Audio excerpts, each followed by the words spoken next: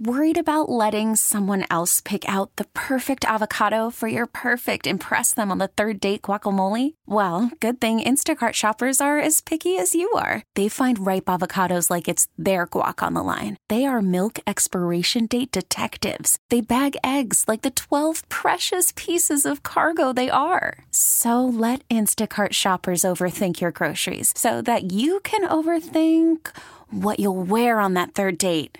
Download the Instacart app to get free delivery on your first 3 orders while supplies last. Minimum $10 per order. Additional terms apply. Eagles held their first practice of the week yesterday as they get ready for the Chicago Bears Sunday at Lincoln Financial Field. I got the voice of the Eagles, Merrill Reese, joining me as he does every morning. Good morning, Merrill. Tell us about yesterday's practice participants. Dave, the guys who didn't practice, Nigel Bradham, Jason Peters, and Miles Sanders. Miles has a shoulder injury, nothing serious. I wouldn't be surprised if he is ready for the game Sunday against the Chicago Bears. Now, here's the good news. Taking a limited part in practice, and that means they were out there in uniform for the first time in a long time, DeSean Jackson, Timmy Jernigan, and Darren Sproles. If these three can come back, even part-time, it's going to be a big, big boost to this team. And a full practice, Avonte Maddox, and that's great to see. This is the first time he's been able to practice since he took that hellacious hit at the end of the Green Bay game, and defensive end Josh Sweat. And I don't think it was a big problem with him to begin with. So here, that's great when you have DeSean Jackson, Timmy Jernigan, Darren Sproles, and Avonte Maddox back at practice. That forebodes good things. Merrill, it's the best-looking practice report that the Eagles have had in weeks. The best looking one they've had in weeks because all those guys participated, even if it was on a limited basis. What are your expectations? What do you think is going to happen with DeSean Jackson on Sunday? I think Doug said clearly to the media when they gathered for his press briefing, he said he's optimistic. He said, DeSean's going to practice. He said, I am optimistic. And that means you have to look and see how he feels today. And then he'll go through another practice today and then tomorrow. So hopefully there are no reoccurrences. Hopefully he is still feeling good. And if he is, I'm sure he's going to see some duty out there on Sunday. And that's big. And then they have Timmy Jernigan back. Eagles have been mixing and matching and bringing guys in off practice squads and everything else to try to bolster that defensive line and get somebody to play and help out Fletcher Cox in the middle. So if you get Timmy Jernigan back, that is a big addition. And, of course, we all know about Darren Sproles and what he is capable of. Well, Merrill, as we discussed earlier this week, there was a lot of disappointed people when it came to the inactivity the Eagles had at the trade deadline. But if they have all these guys back, it can be just as effective. Now, let's just say, hypothetically, that DeSean does play on Sunday, but he's not 100%. He's not the usual quick, fast DeSean Jackson that we're used to seeing. He can still make an impact on the field, right? Well, I don't think that's going to be the case, Dave, because I think if he plays on Sunday, you are going to see the same fast DeSean Jackson. He's not coming back until he can go at 100%. Now, that doesn't mean he's going to line up every play. It doesn't mean that they're going to put him out there 40 or 50 times a game. But I think he is a weapon, and when he steps on the field, he will always be a weapon. At least until he's 60 or 70 years old. Well, he's a long ways away from that. He's only 30-something. One guy who I think that he can really help is Zach Ertz, who's been quiet recently because of the way the teams have been playing him or so on and so forth.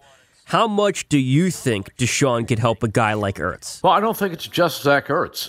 I think it's every member of the offense. When you have somebody that explosive who draws double coverage on many occasions, that opens things up for not only Zach Ertz, but for Dallas Goedert, for Nelson Aguilar, for Alshon Jeffrey, for everybody else who's out there. He makes a major impact on this team. Oh, he certainly does. Merrill, we're going to get your keys to the game tomorrow, but as of right now, who stands out to you on the Bears? Well, the number one guy who stands out on this Chicago football team is Khalil Mack.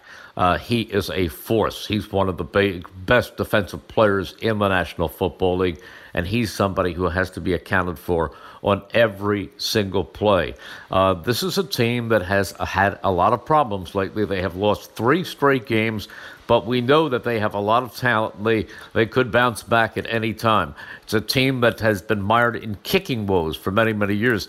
You know, it's funny to listen to the voices coming out of Chicago, the fans, the media, things emanating from their locker room where people think of this as a revenge game because the Eagles beat them in the playoffs. And I think revenge game, they were beaten by their kicker. They were beaten by the famous double doink. There shouldn't be any revenge on the Eagles. Just come in here and play a good football game, but they beat themselves last year. And last year, Mitch Trubisky, before the playoff game, leading up to the playoffs in the regular season, was having a good season. I even believe he was a Pro Bowler. But this year, he's not having a good season. What are you seeing with Trubisky? What is making him struggle right now? Well, he hasn't gotten the offensive line help. He hasn't gotten the help in all the other quarters. I mean, they have a young running back by the name of David Montgomery, who is outstanding, and he's playing well. But all around, they aren't playing the Chicago Bears football. They have former Eagle Trey Burton, who should be able to help them. But for the past 2 years, he's been in and out with various injuries. So they are a team that was a preseason pick to be a title contender, but right now, after 3 straight losses, they are questioning themselves. And how much are they missing Jordan Howard? Well, not as much as the Eagles are enjoying Jordan Howard.